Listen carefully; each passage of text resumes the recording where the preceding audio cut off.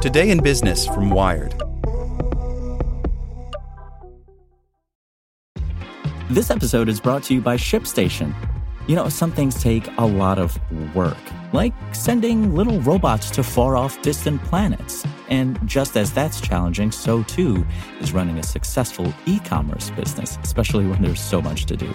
So I want to introduce you all to ShipStation. Now, I love using ShipStation because of its easy-to-use dashboard, which makes managing orders and printing labels a breeze and super smooth. Oh, and the customer service is just out of this world. It's exactly what you need to help grow your business. Sign up for your free 60-day trial at shipstation.com/technews. That's shipstation.com/technews.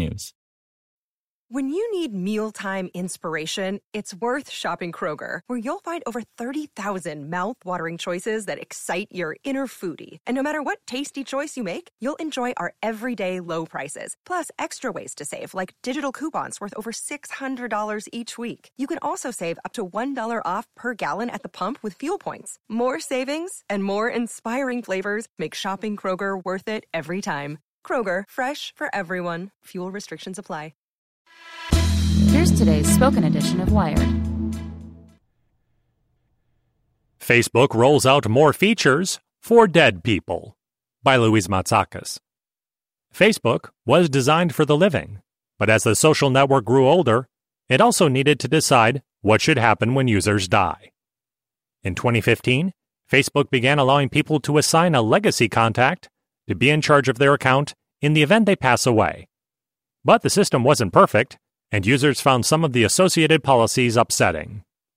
The company announced Tuesday that it will give the legacy contact more control over the deceased's presence on Facebook, including the ability to manage a new Tributes section where loved ones can reminisce about the person they lost. The feature underscores how Facebook wants to be the place of life's most important events, even when that event is death.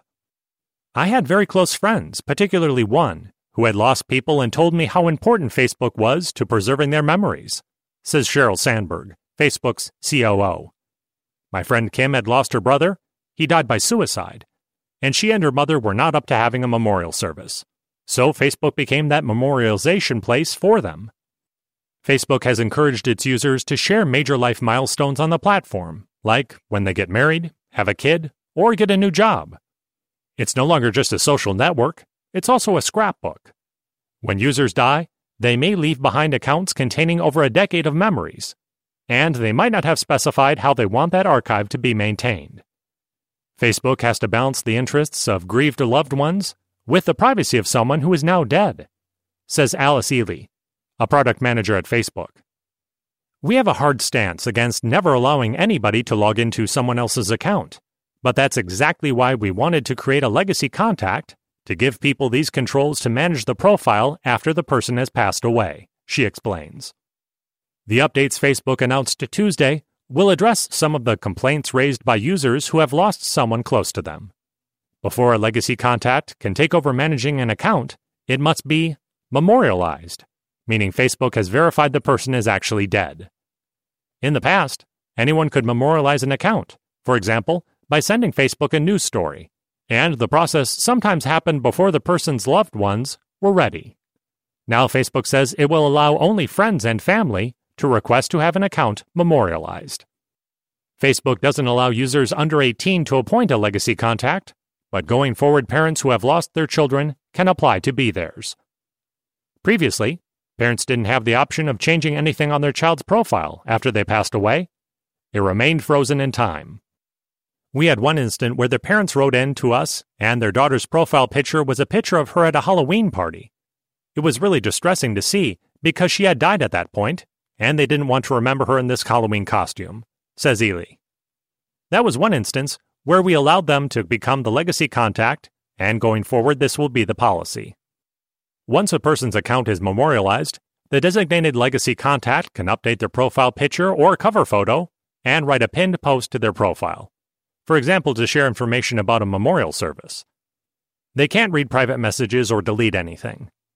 As of Tuesday, the legacy contact will also have the option to manage a Tributes section, a separate portion of the deceased's Facebook profile where friends and family can share content about their loved one. The legacy contact will have the ability to edit who can post to Tributes and who can see what content is shared there, among other controls. Tributes is a dedicated section separate from a dead person's Facebook timeline. The posts shared to it won't show up alongside things like status updates or photos uploaded while the person was still alive. The section functions like a digital memorial or gravestone, which the legacy contact is in charge of maintaining. There is at least one potential problem with legacy contacts that Facebook's latest updates still do not address. You can only have one legacy contact for an account. If both the person and their designated legacy contact die, say in a car crash, there's no backup person. When asked about the potential complications that could cause, Sandberg said Facebook would look into finding a solution. "Oh my God, that's so interesting. And I wonder if we should have a second contact," says Sandberg. "That is a good suggestion. I had not heard that, or it had not occurred to me before. But boys, that's smart. We should explore that, and we will." As a growing portion of life takes place online, digital platforms will face more choices about what to do with their users' footprint when they're gone. Facebook, for its part, have found an avenue for people's memories to live on. The company says 30 million users already view memorialized profiles each month. The social network is still trying to connect people, even after someone passes away. Lucky Land Casino, asking people, what's the weirdest place you've gotten lucky? Lucky? In line at the deli, I guess? Aha, in my dentist's office. More than once, actually. Do I have to say? Yes, you do. In the car before my kids' PTA meeting. Really? Yes. Excuse me, what's the weirdest place you've gotten lucky? I never win and tell. Well, there you have it. You can get lucky anywhere, playing at LuckyLandSlots.com. Play for free right now. Are you feeling lucky? No purchase necessary. Void where prohibited by law. 18+. Terms and conditions apply. See website for details.